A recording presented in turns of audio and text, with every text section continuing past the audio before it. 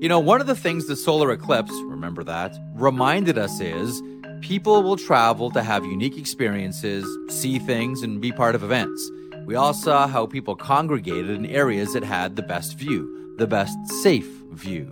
And they all had to stay somewhere, and many used Airbnb. I want to share something with you I was once told. One of the wisest things you can do when you host an Airbnb is find events in your area and let people in that community know that your place is available for out-of-towners.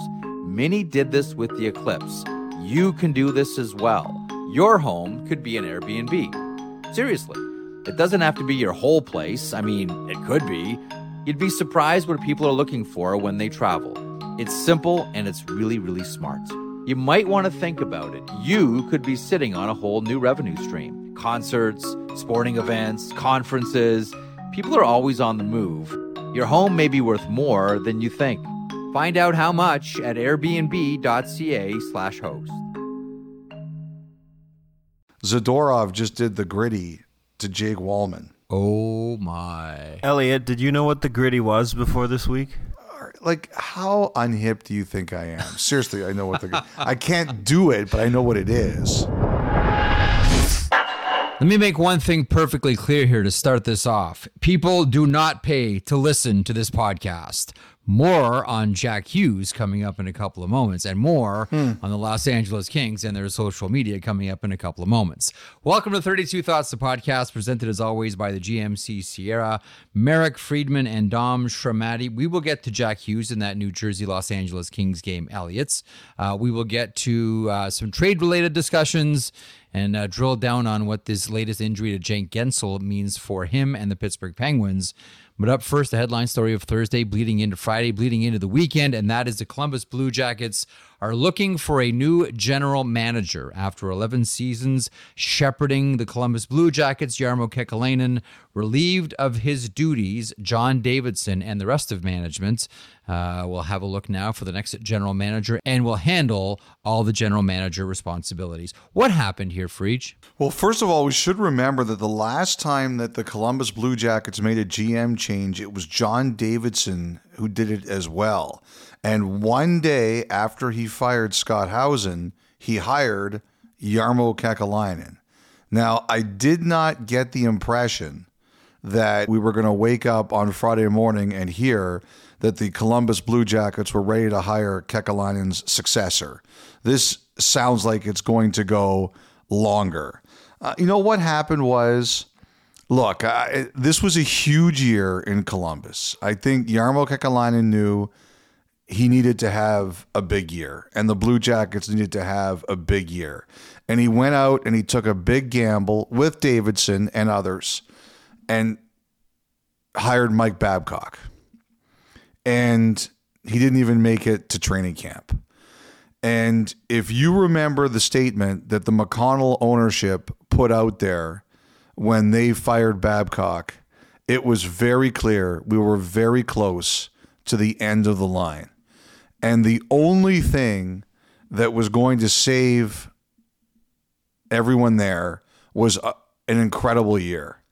And not only have they not had it, but I think the other thing that's really hurt them is, you know, everybody understands there's going to be one or two unhappy players a year. But there's been 4 or 5 Blue Jackets this year who've come out publicly and talked about how upset they are about something or how angry they are about something. Merzlikins, Jirasek, Laine, Voronkov. You know, people can decide if these players are right or they're wrong. I'm sure some people will say, well, this guy's right and that guy's wrong. Or they're not all right. A couple of them are right, but this guy's wrong. Like, everyone's going to have different opinions, right? But the fact is that, you know, 4 or 5 players have come out this year. It's a lot. And, you know, Kekäläinen had a really good run there. 11 years. They've made the playoffs 8 times in franchise history. Under Kekäläinen, it was 7. Their only playoff series win was under Kekäläinen, and they won the one against Toronto in the bubble. I count that too. I know it doesn't technically count as playoffs, but they did win a series. Their only playoff series wins came under him. 11 years as a GM in this league, that's pretty incredible. Most GMs, in most cases, that's like 3 or 4 GMs in 11 years. So he had a good run, but it was time, Jeff. You take a look at, the last few years they've missed the playoffs, the situation with Babcock, which isn't all on Kekäläinen, but when you're at the front of the line, you wear that. And just some of the troubles they had with the players this year, it was time. And he doesn't leave the cupboard bare. They've got a lot of good young players there. There's only 32 of these jobs, and people are going to be interested in this one. But it's a good city to live in. It's a good ownership group, and I want to talk about the McConnells again in a minute. And there is good young talent there, and not a bad cap situation. They have some extensions that they're going to have to deal with, but I think they're going to be fine cap-wise. I was talking to a couple people today. I think they're 15th most cap room in the offseason, so they'll have the ability to do some things. But I think 2 things, Jeff. Number 1, they didn't want Kekäläinen to handle them through the trade deadline. Number 2, and this is my other theory here, they wanted to get a head start on some of the GM candidates who could be available. It's possible, very possible, there's going to be more than one GM change in the NHL this year. And Jeff, I'm wondering if this is as much about, let's see if we can get to our preferred candidate first before anyone else does. I do think that's a factor here too. Okay, before we get to, because I think we're all curious about candidates and who are some of the names. A lot of the names will be familiar. Might be some new ones that pop up as well. They always do. But before we get there, your point about this is a club that didn't want Jarmo Kekäläinen to handle trade deadline for the Columbus Blue Jackets. This firing happens 3 weeks in advance of trade deadline. One of the things that I wondered about was there something that Kekäläinen wanted to do that they weren't able to do, or he wasn't allowed to do, and the organization just said, listen, if we're not allowing him to do this, then what's the point of him still being here as general manager? Like, to your knowledge, was there something he wanted to do that he wasn't allowed to? So, Jeff, I don't know if it's as simple as saying he wasn't allowed to do something. I think in these cases, there's nuance here and there. But what I do think is a couple of months ago, before Lindholm was traded to Vancouver, Columbus took a pretty good look at him, and I think really considered it. And I don't know how close it got. There's some people who say it got really close. There's other people who say a little bit less than that, but it was serious. I would say that it was serious. And at the end, it was decided that it did not make sense for the Blue Jackets to make this deal. Now, I don't know if there was an extension as part of this. I don't have a good answer on that, but I do think it was going to cost the Blue Jackets futures. Like, you take a look at the deal that Vancouver did for Lindholm, there are futures there. And I think what happened was the Blue Jackets decided as an organization that it did not make sense to do that.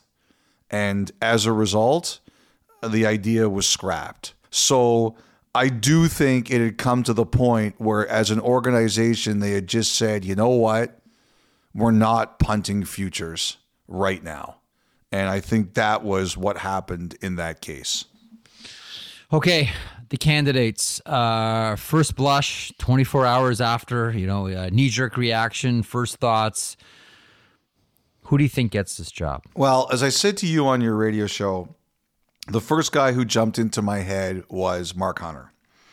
And, the reason that Mark Hunter jumps into my head is because Rick Nash, London Knight, Basil McRae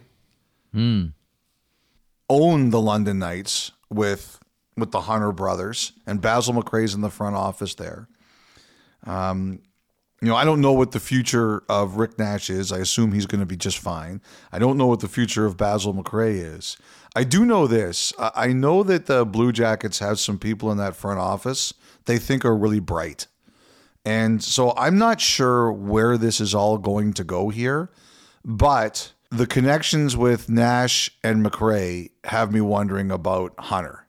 Now, Mark Hunter, he has a lot of control in the sense that he would only leave London for what he considers is the right situation.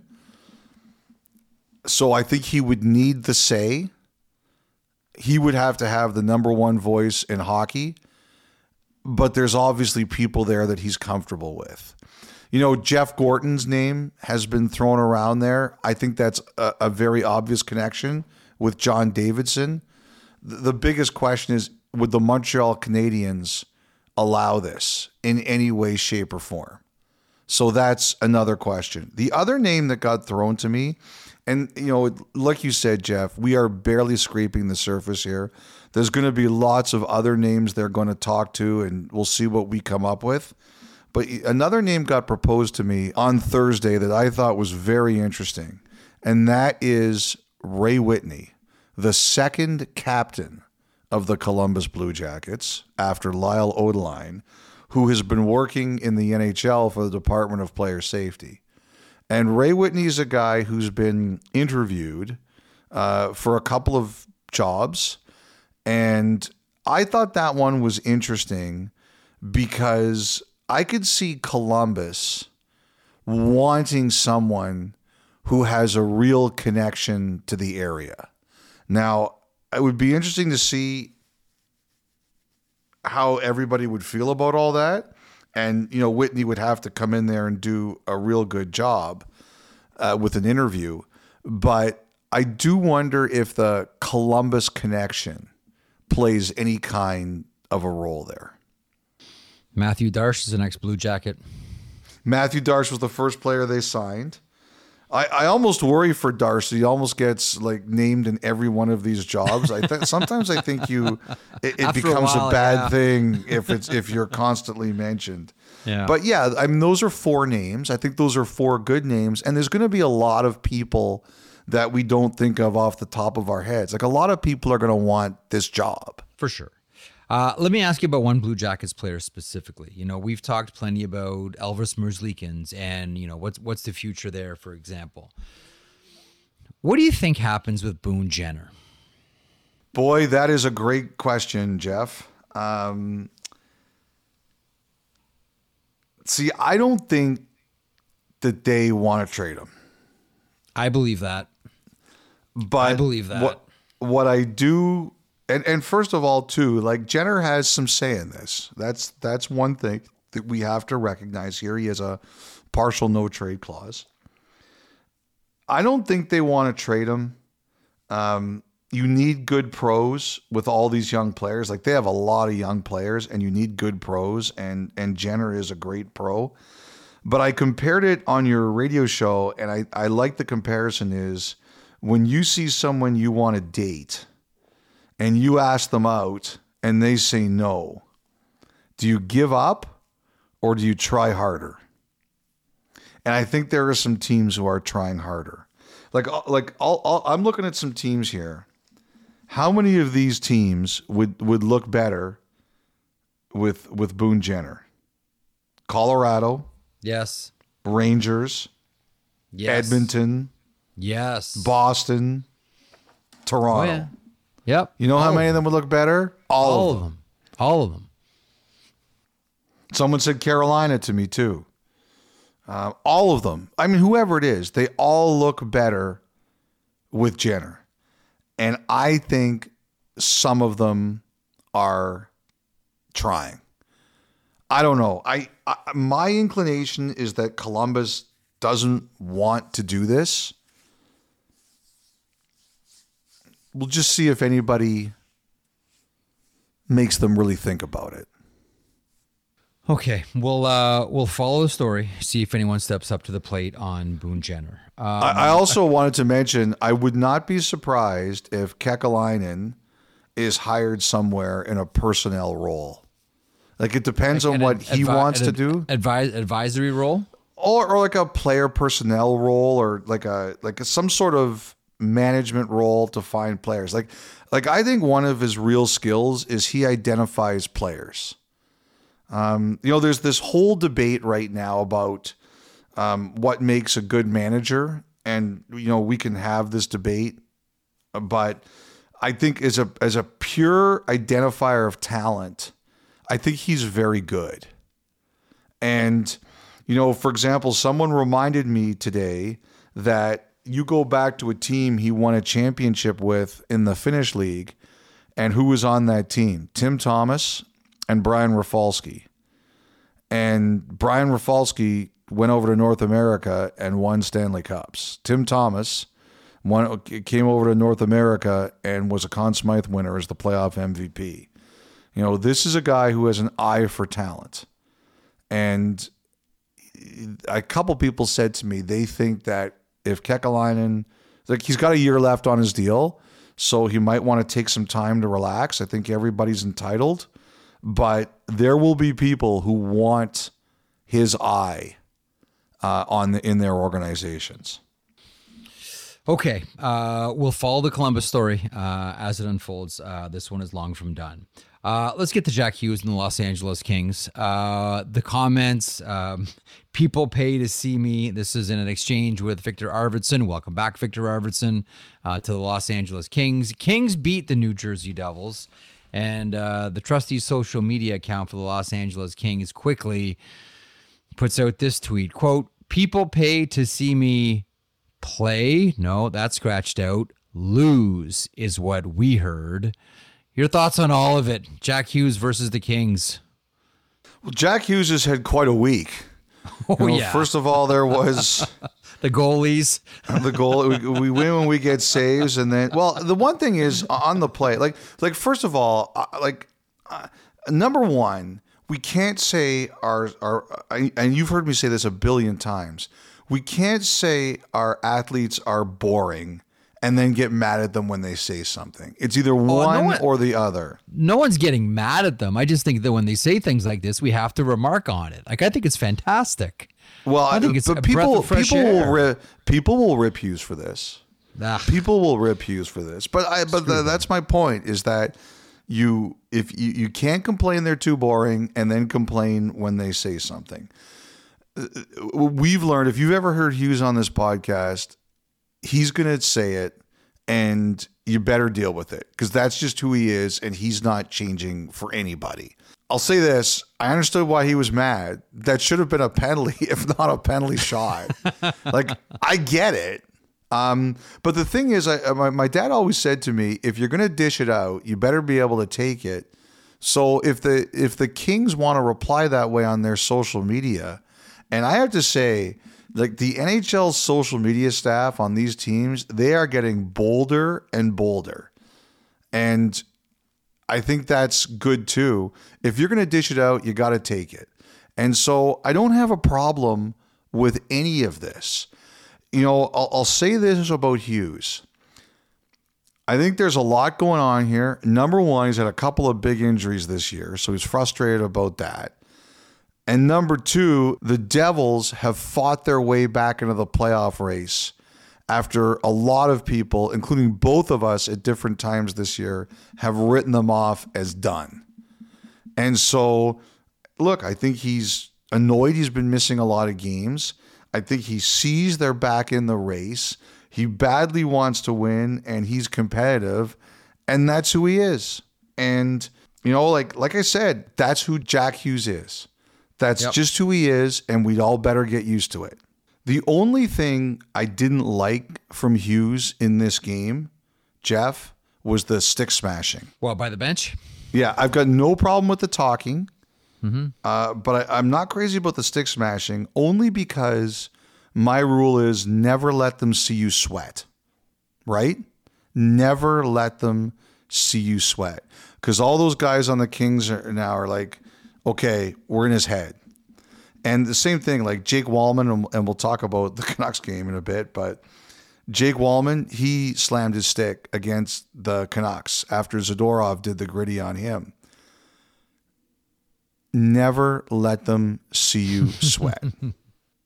Deliver a sharp line, no problem. Never let them think that they are getting to you. No, but that is off script. If you're going to be an NWA style heel, you do want to see it. You want to show that they've gotten to you. That's part of the whole drama. He's not paid to let the good guy look good in the other territory. He's there for the Devils. I just love that he's a natural heel. Like, he's an old school, like, wrestling fans will love this reference. You know what he is? He's an old school NWA heel.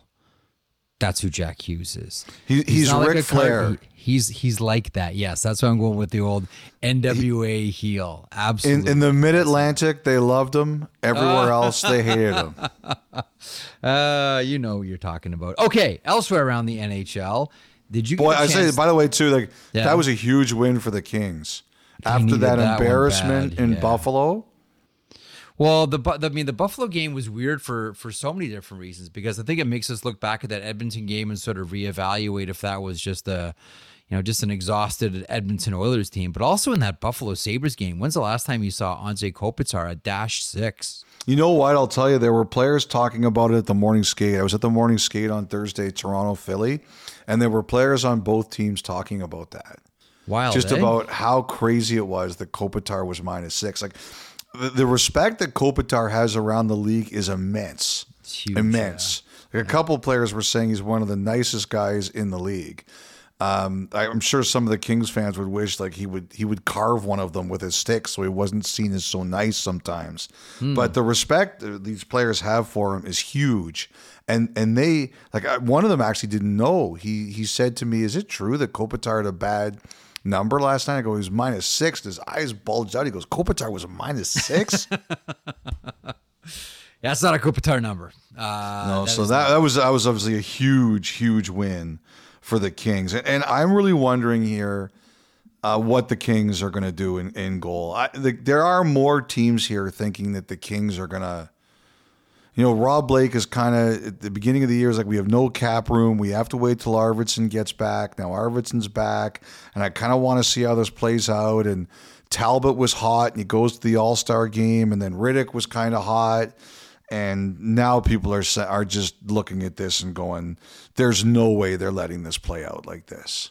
They're gonna try for something." I think one of the names that we're all thinking about is UC Saros. And if you watch the Dallas game against Nashville on Thursday night, you say to yourself, okay, maybe it is time for the Nashville Predators to start selling off, and maybe that begins with UC Saros. And we wonder about LA, and we wonder about Carolina. I'm sure there are other teams that have inquired about UC Saros, but your thoughts on the Nashville netminder at deadline? Well, first of all, an overall comment on the Predators. I remember a few weeks into the season, I think they were 31st in the NHL, and they recovered and they gave it a real good run. Like, I don't think anybody expected Nashville to be too good this year, but they made this interesting. They got into the race. They stayed in the race for a while, and they've come out of their break, and they have not been very good at all. And Brunette, he talked about they had a bad practice on Monday. They lose on Tuesday, and he says they played like they practiced Monday. And then they get hammered Thursday night. And what does he say? He says, "We've got our minds on vacation," right? So, like, his frustration is boiling over here a little bit. And I just have to wonder, Saros, I think he's a pretty solid guy, but I wonder if, like, we've gone from earlier in the year, like, there's no way this is happening, to now people are starting to think this could actually happen with Saros. And I just believe wonder the last trade deadline, though, Elliot. We yeah, but the it last wasn't trade deadline too. But the thing about last trade deadline was someone came to them, and people believe it was the Kings. Someone came to them and said, "What about this?" Like, that one wasn't the Predators shopping him. That was someone came to him and said, "What if we do this?" right? And this year, like I said, earlier this year, like Barry Trotz said, we're not trading Saros. And I think he made it very clear they were going to talk to extend Saros, and they considered him like basically Rene 2 in Nashville. And now, look, before I would have thought it was 95-5 they weren't trading him. Now, I don't know if I would say it's 50-50, but what is it? What are we at, like 75-25? And I've got to think that's going through their room. You know, like all those players know how good Saros is. And I just wonder. I just wonder if like everyone's realizing like, oh my goodness, like this could actually happen here. And, you know, the thing about Saros is I think there's a couple of things at play. I think number one, you know, he's got one more year left on his deal, and then you have to extend him. And I wonder if the Predators are looking at what that might be and saying, I don't know. Number two, Askarov has gone from a young guy who you wanted to make sure, and now they've won, 15 in a row? Like, there's nothing he can do down there anymore. At some point in time, the guy's got to come up and play, and we're at that point here. He's going to have to play there next year. And the third thing I think is that Nashville feels they need to get some elite offensive talent. And if you have two choices at that, you can bottom out and play your luck in the lottery, which sometimes works, but sometimes it doesn't. Or you can trade good for good. And they're not trading Yossi, and they're not trading Forsberg, and they're not going to trade one of their really good young players. So who could they move to get offense? And I think if they get a good offensive player, they're going to consider this. And I just wonder if that is kind of shaking some things there a little bit. We'll see where this one goes as well. I mean, do you have any problem with my theory here on this one? No, not at all. I mean, I would even go as far as I wonder, you know, if you're the Los Angeles Kings, knowing that the Nashville Predators need goals, I would wonder about a player like Adrian Kempe. If we're just trying to make the money wash and trade him before his modified no trade kicks in. That to me would, again, this is just spitballing on a podcast, but that's I think that's the kind of deal we're probably talking about here. I mean, I think you're right. Like, Nashville wants scoring. Nashville needs scoring. LA needs to stop the bleeding and needs someone that they can be successful with in net. So that one would make a lot of sense to me. I got to think Jersey's in that too. I think Jersey's in. Well, I mean, you've talked about Markstrom before here and on Hockey Night in Canada. That story is well told. I would have to assume that if they're in on Markstrom, they're in on any other big goaltender that can help them. So that makes a ton of sense too. Let me ask you about Jake Guentzel. So it's an injury. He's on LTI with the Pittsburgh Penguins. It's 4 weeks, and that takes him past the March 8th trade deadline. Elliot, a couple of things. One, this may sharpen the focus on what Kyle Dubas needs to do, either add or sell, because he's out. If the Penguins can thrive without Jake Guentzel and threaten for a playoff spot, well, then you don't move Jake Guentzel, maybe treat him as your own rental. They did win on Thursday night against the Chicago Blackhawks with the returning Connor Bedard, we should add, who looked fantastic, we should add. How different that team is with this rookie in the lineup. But it carries, Guentzel goes past trade deadline here with the injury. How much does that complicate everything for Kyle Dubas? Or any team that wants to acquire? I think actually they consider themselves very lucky. Because it's not worse? Very lucky. Because it's not worse. Yes.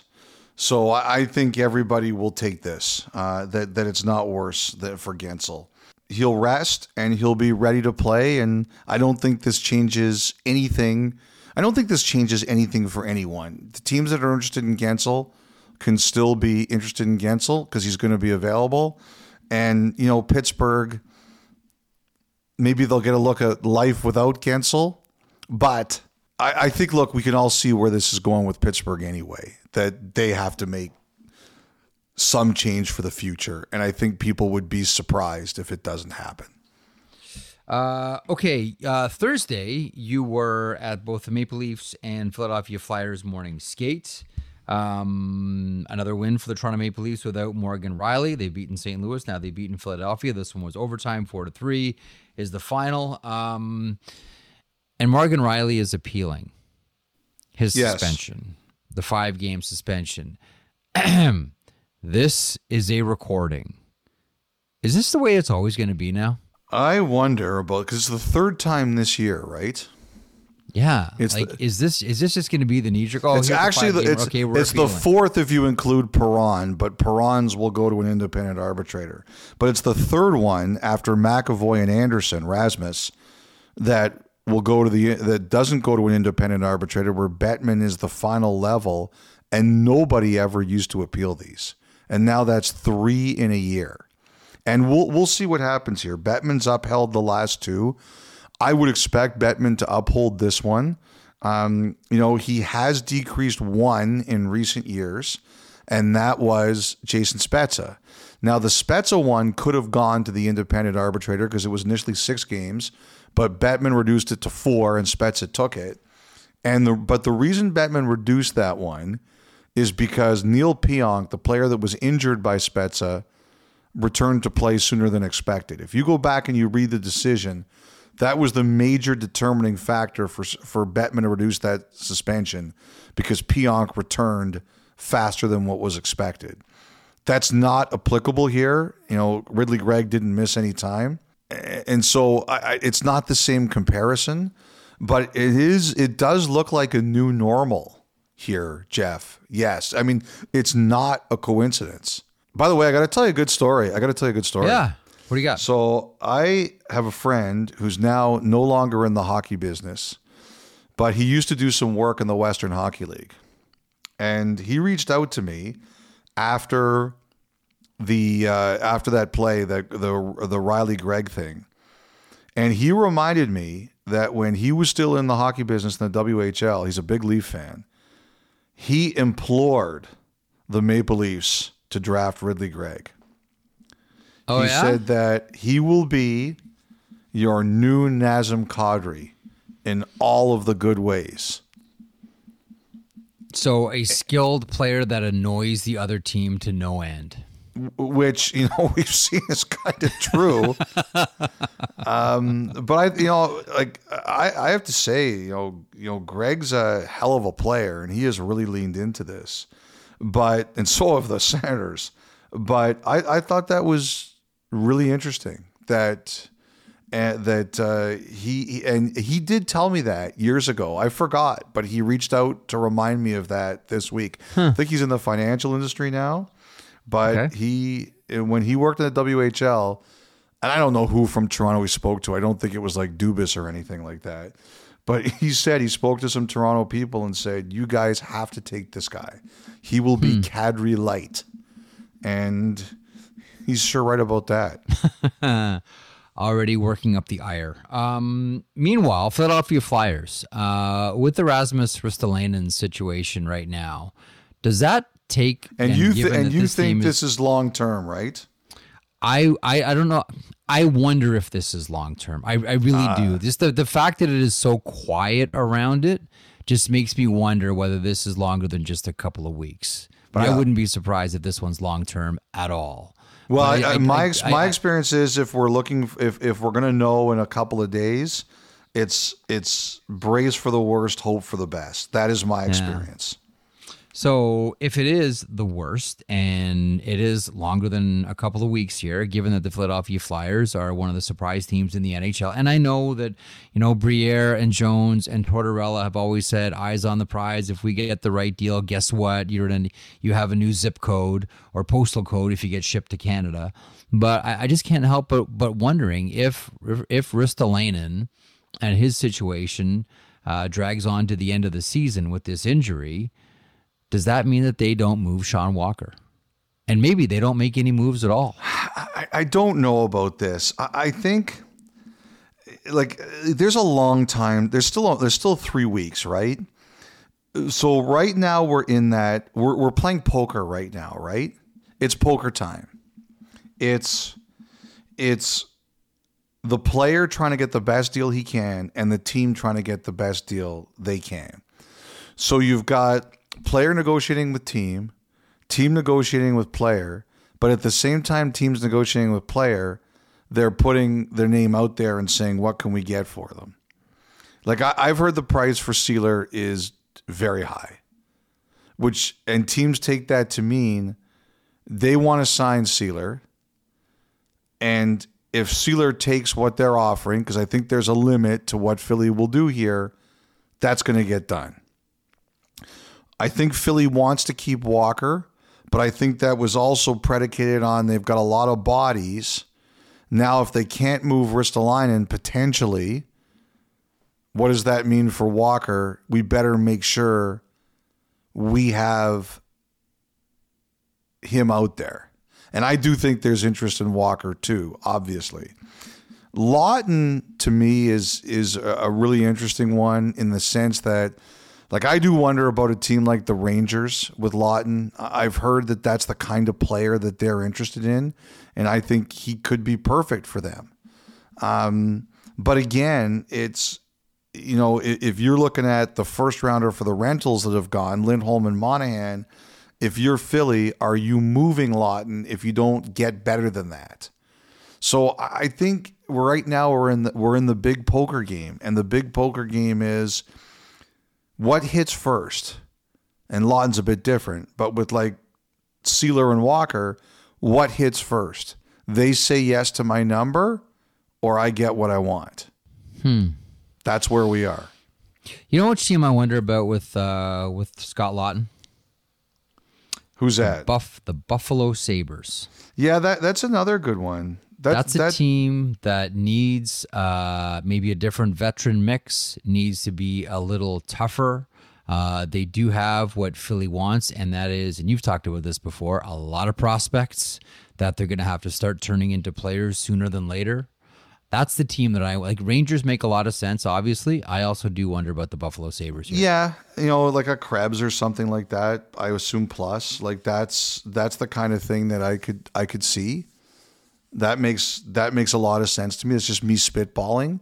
But yes, I think that's right too. But we're in the middle of that sort of poker game, and I do hate to talk about people like that, but it's the best explainer I can give to the public. I have to say, while we're taping this, you're very callous, by the way. I am a callous person. Yes, I am a callous person. I work in the media business, callous business. Cynical, callous, strips jaded. your humanity. Yeah. So while we're recording this, Zadorov just did the gritty to Jake Wallman. Oh my. Elliot, did you know what the gritty was before this week?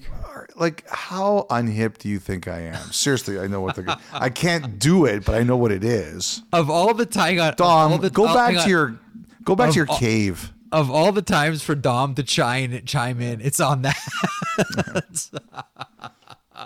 Well, Hipster, you know what? Hipster Dom chimes in. You know how many hipsters it takes to change a light bulb, Elliot?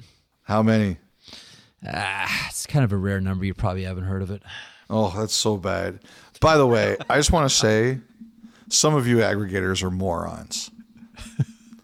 Why is that? Everybody knows what I'm talking about. Okay. You know what's interesting?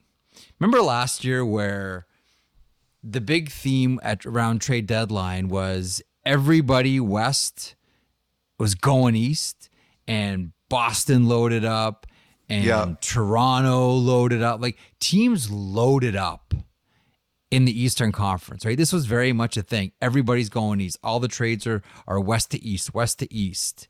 Does it not seem like we're getting the reverse this trade deadline? Like, if you have a look around at the Western Conference, for example, like, who's going to make moves? Edmonton's going to bring something in. LA's going to bring something in.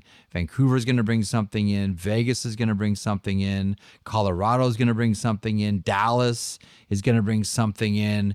I still wonder about Winnipeg, even though they've made a big move already. They may bring something in as well.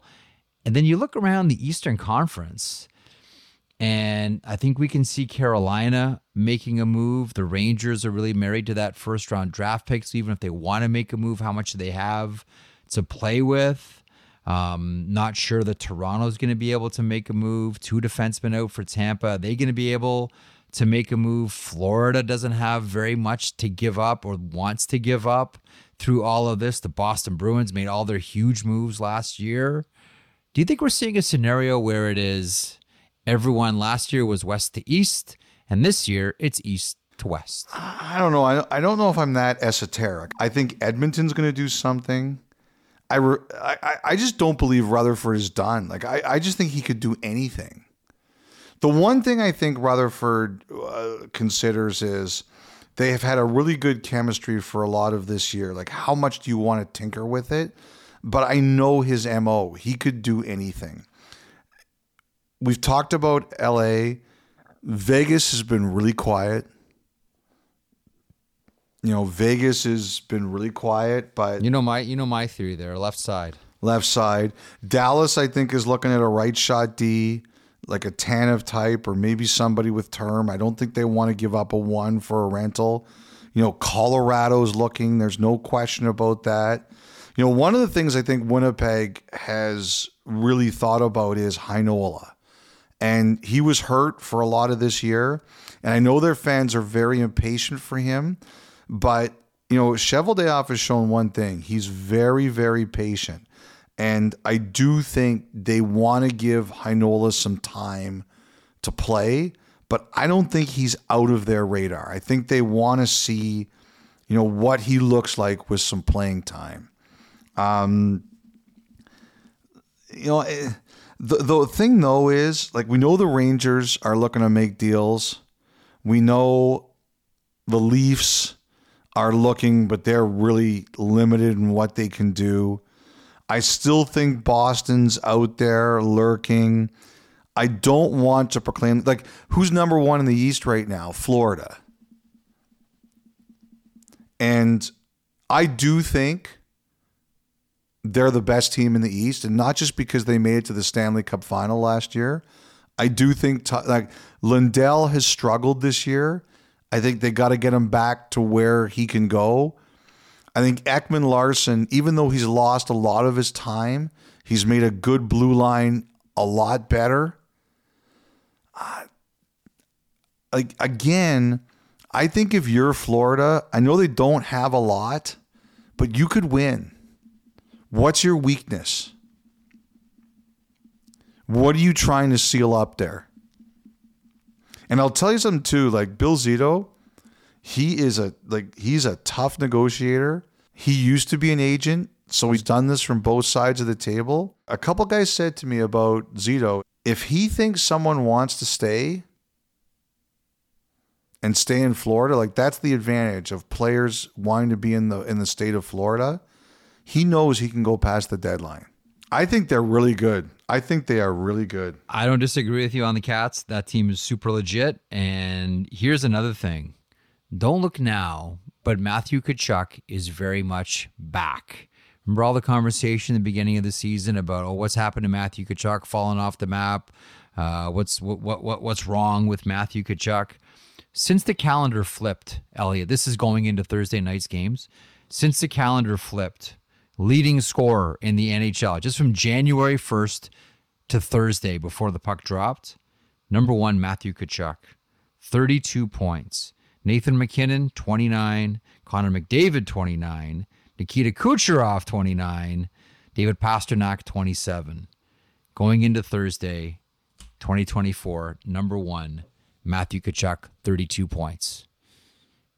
Florida just got better. Elliot. Well, because the thing with them is, remember how battered they were at the end of last year. Oh. Tkachuk couldn't play. Montour and Ekblad were out. And one of the reasons I think they're really good is they more than held their water while all these guys were out. And now they come back and they're healthy and they've caught up to speed. It's an impressive team. Let's finish up this A block here by reminding everybody that's still to come on today's show. Elliot and I sat down with Alan Doyle, ex of Great Big Sea, celebrating 30 years in the music industry. This is a fun conversation. Just put out a new album called Welcome Home. This is a lot of talk about hockey, his love for Montreal, the Montreal Canadiens, and a lot on his music as well. So that's still to come in the third block of the program.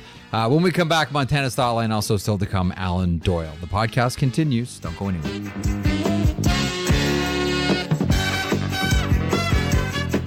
Listen to the 32 Thoughts podcast ad-free on Amazon Music, included with Prime.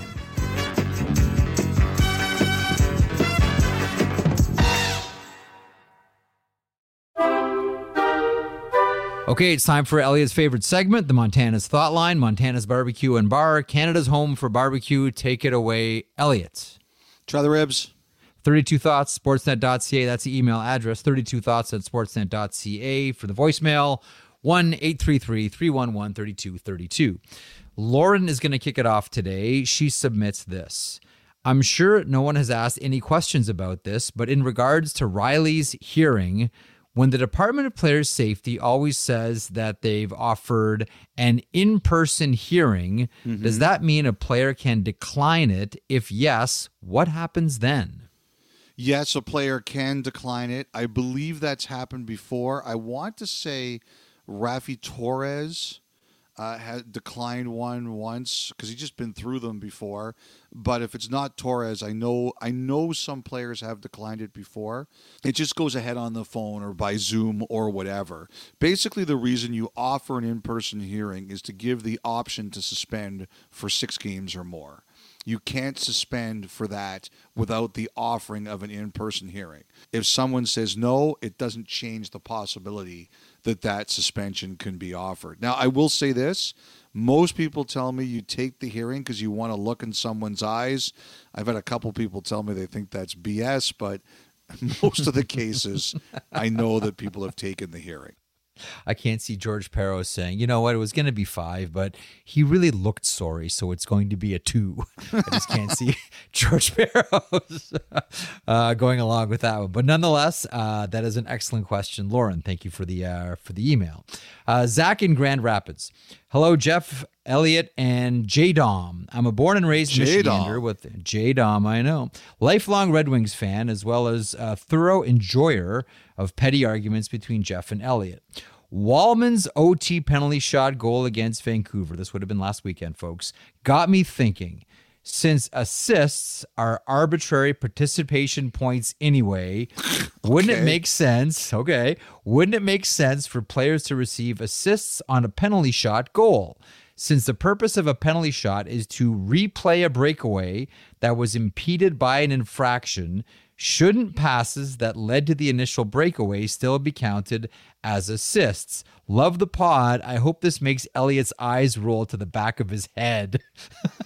Well, I have to tell you, I did play with a guy who was a good passer when I was younger who did feel that way. On a penalty shot, he should get an assist if he set up the penalty shot.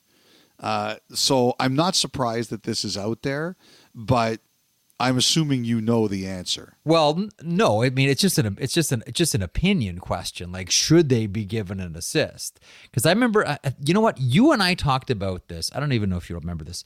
You and I talked about this months ago, and I went back because I had sent a message to one of the managers that I know about the idea, and I went back and looked for it. I found it through my phone today, and this is what he said to me.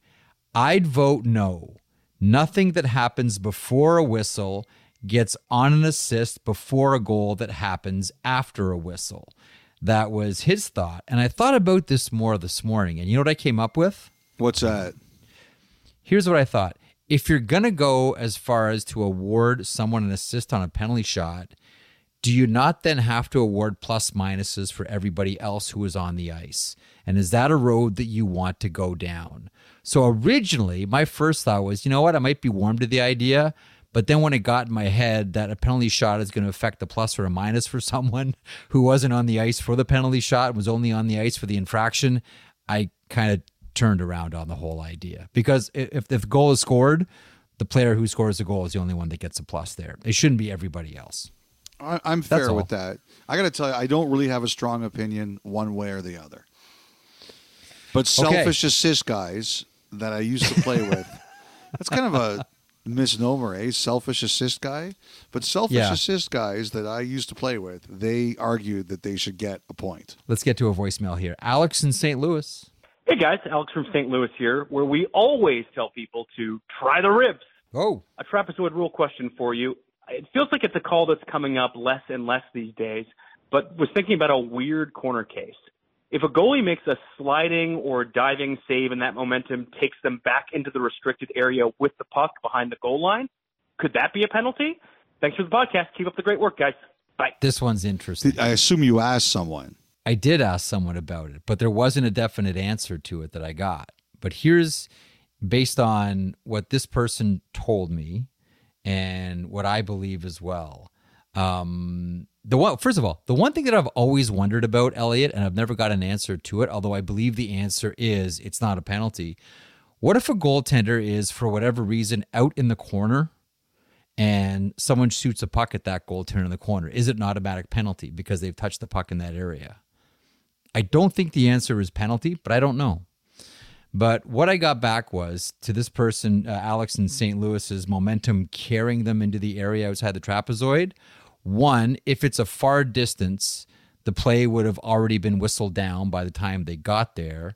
The other would be if they were already out there around that area and froze the puck and went back in, it would probably be called delay of game. That's what the call would. That's what the call would be. But do you have a thought on, like this? I'm just going to take this in a totally different direction, and I'll actually do some homework about it later on this week and find out the answer.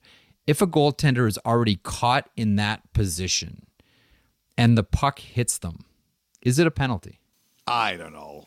I don't know either. I don't know. Elliot, I don't know. My answer would tend to be yes, and I'll tell you why. I don't think it should be. This is based on no real actual evidence, just thinking about something. Look, they're not out there to play the puck. They honestly get hit by a shot. They shouldn't get a penalty. But Jeff, what happens if a team is changing and an opponent intentionally shoots I hate a puck? that. I hate it. But it's a penalty. I know, but I hate it. Elliot, like, well, first of all, you shouldn't do it because someone could do it to you. Oh, it's so bad. I can't stand it. So I got to tell you a story. My first year at Western, they were going to play Ryerson, and Ryerson was really terrible at the time. Okay, and like they were losing games like 18-1, 20-1. Like they were just an awful team. And the year before, I was working on a story because I was covering them about playing against Ryerson, and one of the players told me the year before that they were tied late in the game, and one of the Western players shot the puck at the Ryerson bench on a line change, and they got a power play and they won the game. It's gross. And I hate it. They were called. And by the way, I should mention it. It's not. It's called by a different name now. They don't use TMU. That name. Yeah, TMU. They don't use that name anymore. But they went back to the room, and the Western players went after the one guy who did it. They were like, "You don't do that." And he said, "Good." I could not stand the possibility of not beating them. They were so bad, I couldn't tolerate it. Here's why I hate that. Like, to the point where I agree with you. I think it's a weak move. Very weak move. I think one of the most unique parts about hockey is that you change players while the game is still in play. While there is still motion of players that are on the ice, you're allowed to switch players off and bring new players on. I think it's one of the key attractions that we take for granted in the game of hockey. It doesn't happen in other sports. It happens in hockey. It does happen in some others, but basically, you don't see that in football. You don't see that in baseball. You don't see that in basketball. You get it in hockey. It is so unique, and that's why every time I see a player deliberately throwing the puck at someone who's making a line change to get a play, I say, you are trying to destroy one of the most unique things, or take advantage of one of the most unique things in this game, the line change, while the game is going on. To the point where, Elliot, I would treat that like puck over the glass. You do that deliberately, you get the penalty. I'll go that far. How about you? I don't have a problem with that. I think it's a chicken bleep move, to be perfectly honest. I'm with you. Okay, we agree on something. Quick, end the segment. Montana's Thought Line, Montana's Barbecue and Bar. Before we start arguing again, Canada's home for barbecue. 32 Thoughts at sportsnet.ca. 1-833-311-3232. Those are the ways to get in. All right, excitement coming up after the break. Alan Doyle, new album, new music, 30 years in the industry. And we're talking hockey with the great Newfoundlander after this.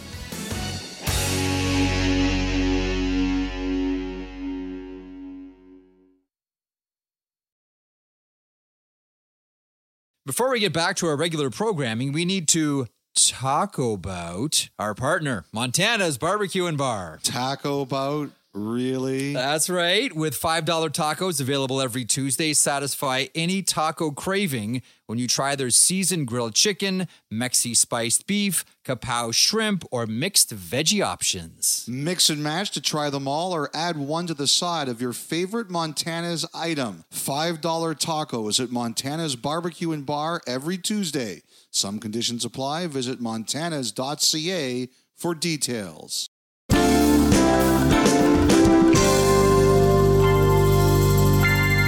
Welcome back to 32 Thoughts, the podcast presented by the GMC, Sierra, and all of our good friends there. Now, who doesn't love Alan Doyle? Who didn't love Great Big Sea before they broke up? Heck, they've been broken up for a while. We still love their music as well. Alan Doyle still very much recording music, still touring as well. Has a brand new album out called Welcome Home. Spoiler, it's excellent. We're going to play a part of a track here coming up in a little bit. But earlier on this week, Elliot and I sat down with the great Alan Doyle and talked about hockey and Guy Lafleur and Montreal and Hurleys and hangovers and playing hockey against NHLers, and talked about music and the new album and his two big loves, hockey and music. Enjoy. Okay, Elliot, joining us now is someone who is, how shall we say, been riding the musical Tiger for 30 years and just released his 20th album. He is the one and only Alan Doyle, and he joins us on 32 Thoughts, the podcast. Alan, first of all, congratulations. When you reach mementos like this and dates like this, it's always a cause for pause and celebration. 20th album, 30 years in the industry. You know, there's an old British World War I saying, which is, I went for my country, but I stayed for my friends. If you can take us back to the beginning and then where you are now, why did you start and how have you endured? Well, I'll tell you, I'll answer in reverse order. Okay. The great celebration that you mentioned for making it to the 30-year thing, and I just released my 20th record, and I did the holiest of pilgrimages for people from Atlantic Canada, especially here in Newfoundland. Like a most famous boys' weekend here used to go to Montreal for the Super Bowl weekend. Oh yeah, because you know the Habs have those two afternoon games. Yes, and you plow in there. You fly in as early as you can on Saturday. You go directly to the rink and watch the first afternoon Habs game. Then you usually go to Hurley's and let then you don't need anything. You don't need to say anything else about that. That's that night taken care of right there. Oh, wow. Then you stumble your way over to game number 2, and then you go to whatever chicken wing place will have you, and you watch the Super Bowl. And then you wake up Monday morning with a heavy head and you fly home. And that's exactly what I just did. And it was fantastic. I couldn't think of a better celebration. Only problem was my Habs lost. Yeah. My Habs lost both games. Other than that, it was a great. Tough one, but nonetheless. And here we are recording this on a Tuesday. Have you recovered yet? Yeah. It took me all of Monday. Okay. All of Monday was. Yeah. And going back to the very beginning of it, you know, I grew up in a little fishing town just 20 kilometers or so south of St. John's, where I live now, in a little fishing town called Petty Harbor.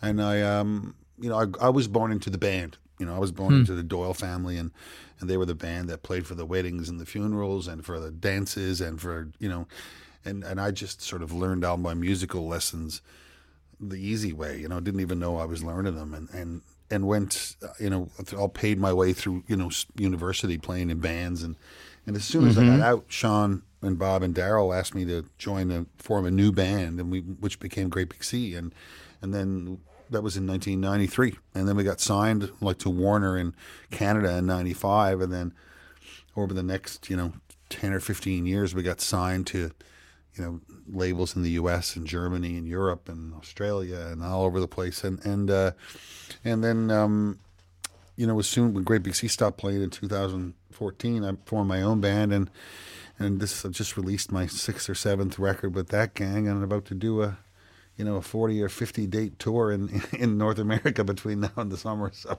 off we go. Now, I got a lot of questions that come out of this, but first of all, my only disappointment with you, Alan, is that you're closest to Toronto on the trade deadline on a Saturday night. March 8th in Hamilton, that's the trade deadline, and March 9th is a Saturday. So I don't ask off for work on Saturdays, but I did think about it in this particular case. I did want to ask you, of the current Canadians, like the new generation of Canadians, who are your favorites? Who do you like watching? It was great to watch in person because the pandemic hit and all that stuff, and I haven't actually seen a game in person in a while, and so I saw 2 this weekend. I tell you who was extremely impressive on the Saturday, and that was Montembeault. He was very. I mean, they lost 3-2 in a bit of a nail biter, but I think he stopped 41 shots or something. Like, he was amazing. Suzuki looks amazing. Yeah. Caulfield, of course, looks incredible. Number 20, the new kid, Slavkovsky. I forget how to pronounce it. Slavkovsky, the number one very pick. Very impressive as well. And of course, and I'm not just being a home. Here we go. Alex Newhook. Here we go. Come on, Alex Newhook. What are you going to do? What do you think I'm crazy? I'm not going to plug Alex. They'd throw you off the island if you didn't. Yeah. So I totally understand. Say something about Dawson Mercer. In my defense, quick. Say something about Dawson Mercer in New Jersey, fast. That's right. In my defense, if TR or Ryder or Langer, any of those guys were still on the team, I'd be plugging them too. So, we're all about the same age. I know you were a big Canadians fan. Who was your favorite player growing up? Was it Lafleur? Ken Dryden. Easy, yeah. Can't fault that. I always loved too because I was such a hockey fan. I remained so. But I was born in '69, and so I was and in the late 70s, when I was like 7, 8, 9, 10, that time, that was when the Habs won 4 in a row, right? And they had Genie and Lafleur and Dryden, the blue line, etc. That massive team. And what I found the most fascinating is that, of course, we only had the one station, like most of rural Canada, to watch on television. So, when Hockey Night in Canada came on Saturday night, it was like holy ground, right? And I would watch the Habs in Toronto or New York or, the teams that you saw, Boston, you saw a lot of those teams in that time. And all the cities kind of looked similar, and the rinks all kind of looked similar to me, except Montreal. Montreal looked like a fashion show, man. Back in everyone was there with fur coats on. They were all smoking behind the bench. The ladies were all dressed to the nines watching the hockey. And I was like, I don't know anything about this place called Montreal, but I want to go there. I want to check that out. And it's remained a dear place like to this. So I fell in love with the Habs, but then I fell in love with the city, right? It's sort of totally vicariously through the television. And I mean, I didn't we didn't have any money or anything, so I didn't get to travel until Great Big Sea started. And I was, in my early mid-20s by the time I actually finally got to go to Montreal. Couldn't believe it.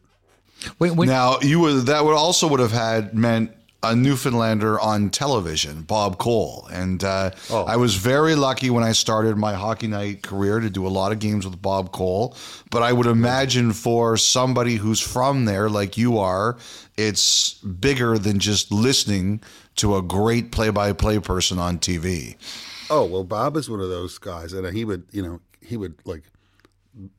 be getting mad at us for even talking about this. Bob was one of the guys that, without ever trying to, just made stuff seem possible for us, right? If we're a band from Petty Harbour now playing accordions and singing about shanties and stuff, nobody from Toronto is going to listen to you, Nobody from Quebec is going to, and whatever. And then, and then this little place, and then the guy who's on the one show we watched together every week was led by him.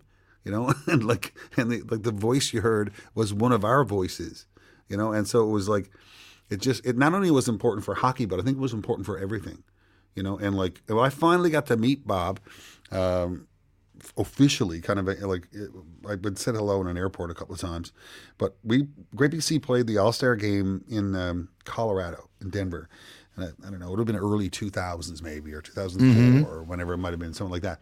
And it was we sang in the first intermission, and then after the second intermission or something, they came to us and said, "Would you guys like to come up and meet Bob?" And I was like, "Yeah."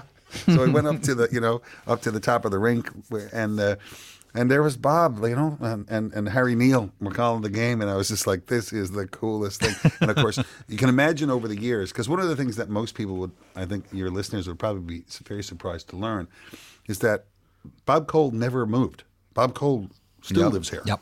He lives about a kilometer from where I'm sitting right now. Bob Cole flew up every Friday and flew home every Sunday. Yeah. Sometimes Saturday mornings, to do the games. And only the playoffs would he go for an extended period of time. So since that, when we finally met and knew each other, I mean, I must have sat on the plane because I play in a band for a living. We're usually flying home on Sundays. And of course, Bob Cole in the winter is flying home every Sunday.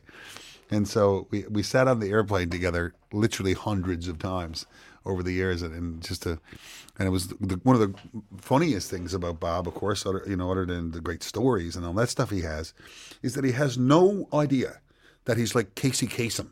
You know what I mean? The second he opens his mouth, everybody for a kilometer around knows exactly who it is, knows exactly what voice it is, and it was incredible, like to sit next to him all the time, and yeah, I must say I miss him. I kind of miss him being on the air. Let me stick with Bob Cole here because let me see. We all do. Let me see. Yeah, let me see we all do. if you think that I'm on the right track here as a musician. I think the reason people from coast to coast to coast love Bob Cole is because he didn't as much call the games as he did sing them. And here's what I mean. You could be standing in your kitchen making dinner on a Saturday night, and the TV is in the living room. And from Bob Cole's voice, because he has a number of different levels that he works at, you could tell how important that moment was at that game just by hearing the tone of his voice. And it was like the melody in a symphony would rise and fall and rise and go away and then return. Honestly, Alan, I really do think that it was more singing than play-by-play. Agree or disagree? 100%. And like the tone of his voice dictated what was happening, as much as what your eyes were looking at. And what I used to love about Bob too is like when the situation was urgent and earnest, he was, but it kind of also went the other way. And I used to love him for that too. It was like, well, this is, in the third period, he'd be like, yeah, it's not much of a game here tonight, folks. and you're like, oh my God, are you allowed to say that? I think you just said that. Of course, Bob would say whatever he wanted, Nobody was going to stop him. Nope. Nobody was going to stop Bob once. By McLeod, you're like, oh my God. Now, did you play much? Yeah, I played tons, and I played, all through. Did you play Juno Cup much and anything like that with Ron? Or anything like that? We had a good little minor hockey set up in the Ghouls, which was the farming town just up from Petty Harbor, where I grew up, and guys like Alan Hocko, my actor friend Alan, of course, sort of went through that. He's quite a good hockey player. His older brother Greg is my age, and we were the two goalies for the Ghouls team. And Greg is the principal percussionist in Come From Away Now. We were in our first band together and all that stuff. So that's how far we go back. And so I played hockey all through. And when I went to university, so 18 or whatever, just when you were about to start I played one season of junior here in St. John's. And it was like 8 teams or whatever, like 16 goalies. I said, there's 16 goalies in this league. 14 of them are way better than me already. And I'm going to university and I'm playing in 3 different bands. I think I have to pick if I'm going to pick being a goalie or being a guitar player. And then so I stopped playing them. And then when the band started traveling a lot, I didn't play for a number of years. And then on my 30th birthday, my wife and a bunch of people got together and rented the ice and got me some of the St. John's Maple Leafs goalie equipment. And it kick-started about 15 years of more hockey, and I played a ton. And I only stopped playing really like probably 5-6 years ago in my late 40s, just because I figured I was going to hurt myself too bad if I play goalie beyond. Once you play goalie beyond 50, you're running the risk of. But one of my Johnny Bauer thinks you're soft, by the way. I tell you, there's lots of things. I had a good look at some of the Habs alumni over the weekend, and I can confirm for you that Johnny Bauer is correct. I am soft compared to them. I shook Rajan Uhl's hand over the weekend, and I thought he still looks good. It almost disappeared, like up to my wrist. Like I couldn't, like it was incredible. And but like I've done so many fun hockey things, like playing in celebrity tournaments over the years and all that, playing against some of the, what they call the alumni and stuff. And I remember, like, I knew I was getting a bit too old for it when it was like I was in my mid 40s or late 40s or something like that, and we were going to play, against the older guys, the old NHL guys, and I looked at I looked at the lineup and went, two of these guys are younger than me, and then I remember watching Kirk Muller come down the thing. And you know how fit he is, and I was just like, oh, this is not going to be good. This is not good. This is not good. And but I had so much fun and great stories playing in those games. I loved Juno Cup and all that kind of stuff. Loved it. Yes. But my fave thing, I swear to God, my favorite hockey thing that ever happened to me in my life was I was playing a ton of hockey around St. John's, and this would have been, I don't know, early 2000s, I suppose, and the St. John's Maple Leafs still had the franchise here in town, and I knew Nick and Sean Thornton. Nick Addijib was the trainer for the team. Yep. And I can't remember who the coach would have been. It might have been Quinn Crawford, maybe Crawford. Can't remember. Doug Shedden? I'm not sure if I remember the coach. I think about, but I know that Sean Thornton was on that team. Kevin Adams was on that team. Wow. And the goalies. What's the Vesatoskala? Vesatoskala, I think. Vesatoskala? Yeah, and anyway, I think you're talking about Lou Crawford was the coach. That's probably, who I think you're talking about. Yeah. Yes. And then, but anyway, somebody got hurt, and somebody got called. Marcel Cousineau was another goalie they had there, and somebody got called up, and somebody got hurt, and they only had one goalie for practice. So they let me come in and sit in on a pro practice. Oh yeah. Oh my God! It was absolutely one of the greatest and most terrifying 45 minutes of my life. How many saves did you make? Did you make? The guys just lobbed them at my chest. Oh, they did, eh? They weren't trying to like, okay, we're going to show this guy how hard this is. Yeah. Well, we had. First of all, I did the stupid thing and tried to do the skating drills. When I first said, no, I'll participate in the skating drills, and Nick was like, "Are you sure?" And I was like, "Oh yeah, and I'll be playing. I play a couple of beer league games a week. I'm sure I'm fine." Oh my God! I thought I was going to have like a coronary after 10 minutes, and then there was a little scrimmage and there was a bunch of shots, and the guys were loud. We had just so much fun. It was incredible to see their skill set, Yeah. And then the couple of the more skilled players would come down and go like, just hold your glove up, just hold it up. And they'd wing it right into the middle of my gloves. So I'd do a full windmill. It was fantastic. Oh, that's great. But before we finished, I remember saying to Sean Thornton, who is high up in the Florida racket down there now and doing a great job. When the practice was over, I said to Sean Thornton, I said, "Man, can you take a slap shot?" And he's like, "Alan, I'm not taking this." First he said, "I don't know where it goes when I take a slap shot." And he said, "Get one of the boys to take a slap shot." So he got Jamie Heward. And Jamie's like, "Oh, dude, you don't want to do that." And I was like, "I really do. I want to see what it's like." And he said, "Okay, well," and I got in net, and he said, "Okay, just get in your stance." And he said, "And I'm going to just rifle it at you." And he said, "You won't get hurt if you don't move." He said, "If it misses you, don't reach for it. Don't go sticking your leg out and hit you or whatever." So Jamie Heward ripped 3 at me, and he went to get 3 more, and I said, "No, that's good. Just 3 is good." I was like, "Oh my God, it was fantastic." Let me still Did any of them hit you? Oh God, yes, right in the chest, 3 of them. Oof. And how did it feel? Not good, not great. Oh my God! It was enough to convince me that I should go play mandolin for a living. Listen, all of our ears are grateful that stint in net encouraged you to become more of a musician.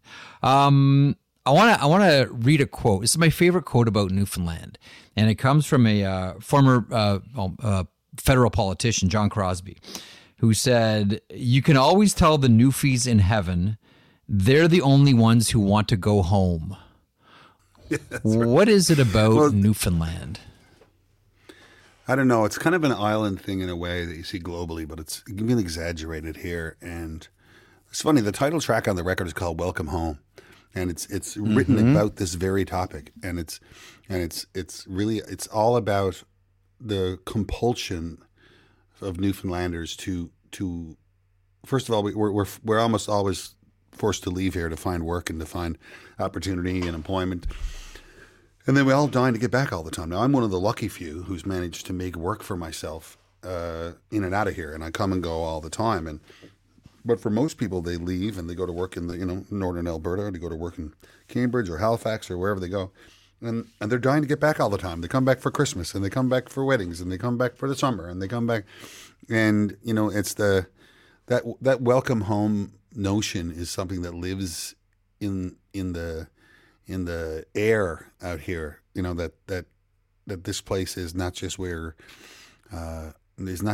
you're from, it's kind of where you belong, and like it's a strange and wonderful fact. And Mr. Crosby hit the nail on the head, as he often did. It's such a wonderful quote. And yeah, if I can just follow it up about your musical career as well.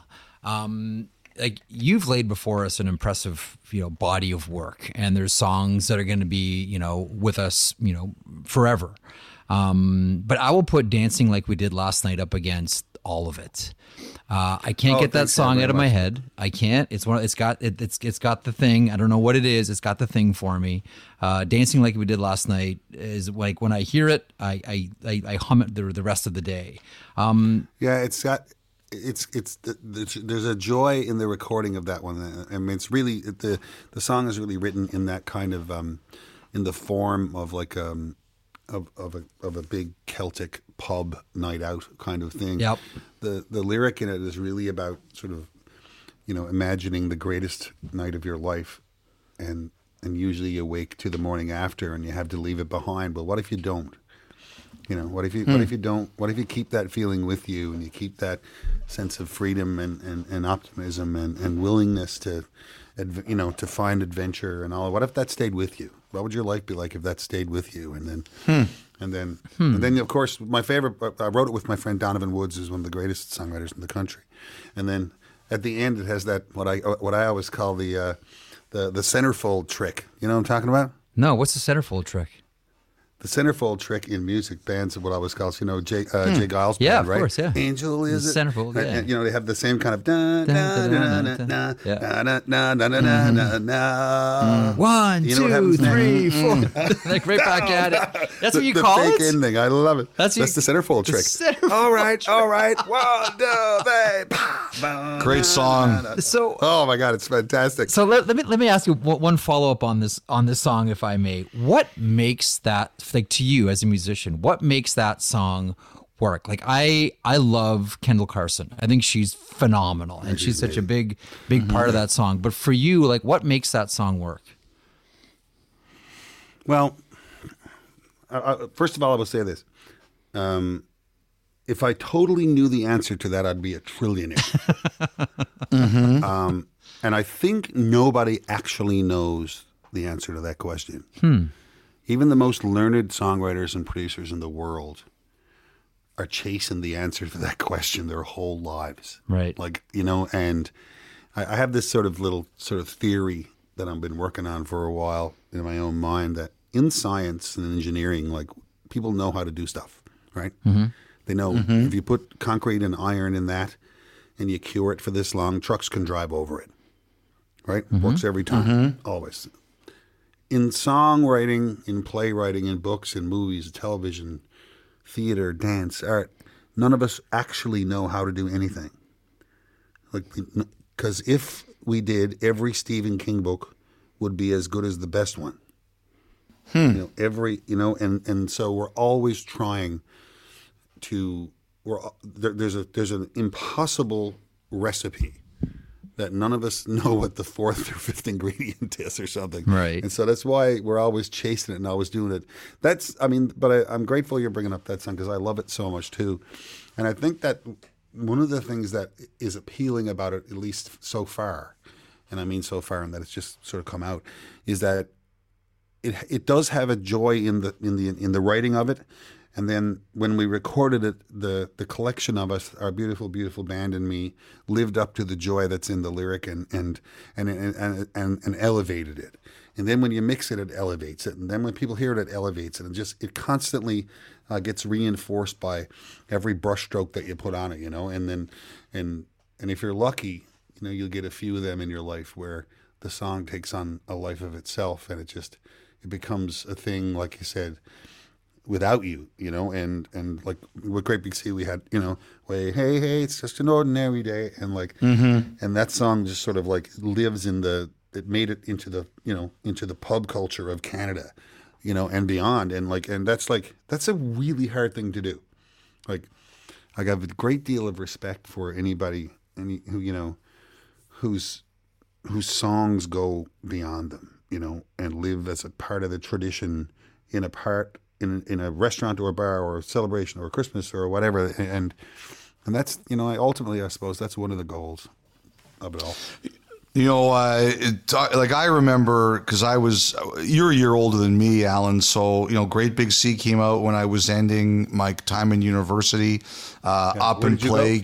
Western. Oh, don't get him talking about God, it. yes. Oh, don't. Oh no, you played lots of times at Western.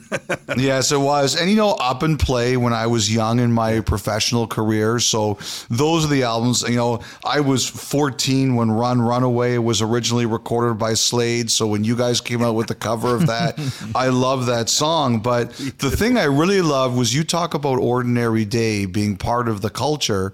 When Team Canada made that as their World Junior Goal song this year, I thought that was a great tribute to what Great Big Sea has created. I thought that's the perfect song for a Canadian team to pick. I really think. What a thrill, you know. It's just like to be, again, like as a fan of, you know, the sport, and what a thrill to be a part of that, you know, and like for a hockey nerd like myself, you know, like to get it's so cool. And like I found out about it actually just before, I guess during Christmas, I guess only a few days before it started, and then like I said, the only shortcoming was they didn't get to play it enough. They needed to play it about 5 or 6 more times. They would have won. Yeah, but I mean, like I say, like those kind of things are goals, you know, and sort of cool markers along the way, and I'm super grateful for them. And then but I had this sort of gig 2 years in a row now. I got a gig in the first week of January in Davos, in Switzerland. Wow. Mm-hmm. And it was during the World Economic Forum, this sort of gig we've been doing over there. And the first time I went there last January, I went directly to the hockey rink and got a photo in front of it. Oh, it's beautiful. Me and my brother have been watching the Spengler Cup religiously, like since I always loved that tournament. And like I vow that's my, if I went to the Habs Super Bowl weekend this year, the next one I'm going to the Spengler Cup. That is a very, very hockey fan thing to say. That's it. I'm going to the Spengler Cup. Yeah, Bieksa always talked about how great that was. Can you imagine? Did you guys ever work it? No. Spengler? No. Yeah. No. Oh my God! I'd love to go. Wouldn't you love to go? Oh, laugh. When I retire, I'm going to catch up on all this the stuff. The club teams playing Team Canada. It's fantastic. Oh my God. Love it. Medvedev from Poland or something. Fantastic.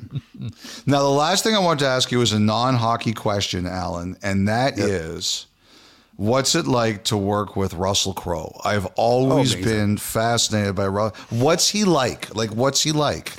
Oh, it's very, very, you know, like sweetheart of a man, like with his buds, you know. It's just like he's one of those guys that he has the same friends he's had since he's like a kid, you know, and he has his gang of buds in Australia that I met up with when I went there for the first time in 2003 or whenever it was, and he still tours with them, with those guys, and he has pals that he goes to the rugby with and all that. You know, he's, you know, in his personal life and stuff, he's very much like a lot of people I grew up with, from small town Canada.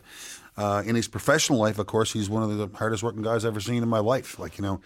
And for a fellow with the skill set that he has, you'd think he wouldn't need to do the preparation or whatever he did. But he's like, make no mistake, there's nobody more prepared when somebody goes action than Russell Crowe. Like, he is on it, and it's I'm so lucky. Like I said, I got to work with him doing a bunch of different things, music and concerts, and doing writing songs for other bands and for TV and film, and then actually got to be in Robin Hood with him, and it's just incredible. Like, I got that gig because they needed an Irishy sounding fellow who could play the lute, right? And I went to LA in 2008 or 9, I can't remember, and did a table read for the show. And I went in. We were a great big scene. We were playing at what's the hockey rink called? The one downtown, the Civic Center. And I remember getting the call from Russell saying, "Can you play the lute?" And I was like, "Yeah." And I'm pretty sure I can play the lute. It's like medieval. I think I know how to do that. Like, I play bazookies and mandolas. Wow. And stuff. I can play the lute. So I went to the Ottawa Folklore Center, and I bought a lute. And I got on the plane 2 days later when our tour was over, and I flew to Los Angeles, and I did a table read for Robin Hood and got the gig. And and the next thing, 2 months later or whatever, I was walking onto a film set in the south of London with Ridley Scott and Cate Blanchett and Russell Crowe, and the experience of that was just like kind of otherworldly, and not necessarily like, it was awesome in the way that I was nervous and I was blown away by just the opportunity of it, but then very quickly you realize on something that big, that an arts project that's that big, you are working with the best people who do whatever job is around you being done. They're the best people who do that on earth in order to get there. Like the actors and the writers were all amazing. We all know that. And the directors, Ridley Scott, for God's sake. But I can tell you right now, the guy who was the set designer was like one of the coolest things I've ever seen. The guy who was the armorer, who showed us how to use the bows and arrows and how to shoot and all the weaponry. The guy who taught us on the horses was the best horse teacher. Like everybody was just amazing, and they were from all over Earth, like the Spanish horse rider guys and the Northern English armorer guys, and then the crowd from, it was just amazing. Like the trainers were all from the Czech Republic, and it was just, I mean, they're all just like experts, right? Like the best of the best. The best of the best. Of the best. Like Ridley Scott and Russell Crowe and Cate Blanchett, they would never accept anything less. The best of the best. It's right? just amazing. And no matter if you're, a singer or an actor or in the arts or not, I mean, I saw that within an hour. And that became my pursuit for the whole summer, was just meeting every single awesome person and learning about how they became, someone who ages clothing for television and film, stuff like that. It was like, what? That's an amazing experience. Yeah. Wow. What a perfect way to close. Wonderful stories. Listen, best of luck with the new album. Best of luck with the tour. We'll link to everything in our show notes. Alan, you parked a lot of time for us today. We really appreciate it. Best of luck. And congratulations again. Thanks to you. Thanks to you both, and just to be clear, I mean, I know the Habs lost twice, but I still think they're in the mix. A true fan. Wow. A true fan. I'm feeling pretty good about it. Wow, okay. A true fan. I love that. Have a great day, Thanks, guys. Alan. Thank you both. Be well. That's the great Alan Doyle. Again, the new record is called Welcome Home. Tour dates are available on our show liner notes. Please, if he's coming to your area, check him out. The band is great. The night will be fun. The music's fantastic. And everybody, and maybe most of all Alan Doyle, will have a great time. Before we leave you with a selection from Welcome Home, want to remind you, Hockey Night in Canada, Saturday, Washington, Montreal, Anaheim, Toronto, and your nightcap games should be a beauty. Winnipeg Jets facing off against the Vancouver Canucks. Stadium Series this weekend as well. Saturday, Flyers and Devils, 8 o'clock Eastern on Sportsnet 1. Sunday afternoon, 3 o'clock Eastern on Sportsnet. It's the Rangers facing off against the New York Islanders. And again, before I wrap up here, Alan Doyle, tour dates available on the show notes. Alan Doyle and the beautiful, beautiful band, and they are indeed coming to a town near you. Check them out. We leave you now with, I know I'm biased, I just love this track. Thanks so much for selecting it, Dom Shermatti. Dancing Like We Did Last Night from Alan Doyle on 32 Thoughts, the podcast. Enjoy. And we'll all roll together in this life, dancing like we did, and let the band play on forever through the darkness and daylight. And we'll all roll on together in this life, dancing like we did last night. You know, one of the things the solar eclipse, remember that, reminded us is people will travel to have unique experiences, see things, and be part of events. We all saw how people congregated in areas that had the best view, the best safe view. And they all had to stay somewhere, and many used Airbnb. I want to share something with you I was once told. One of the wisest things you can do when you host an Airbnb is find events in your area and let people in that community know that your place is available for out-of-towners. Many did this with the eclipse. You can do this as well. Your home could be an Airbnb. Seriously. It doesn't have to be your whole place. I mean, it could be. You'd be surprised what people are looking for when they travel. It's simple and it's really, really smart. You might want to think about it. You could be sitting on a whole new revenue stream. Concerts, sporting events, conferences. People are always on the move. Your home may be worth more than you think. Find out how much at airbnb.ca/host.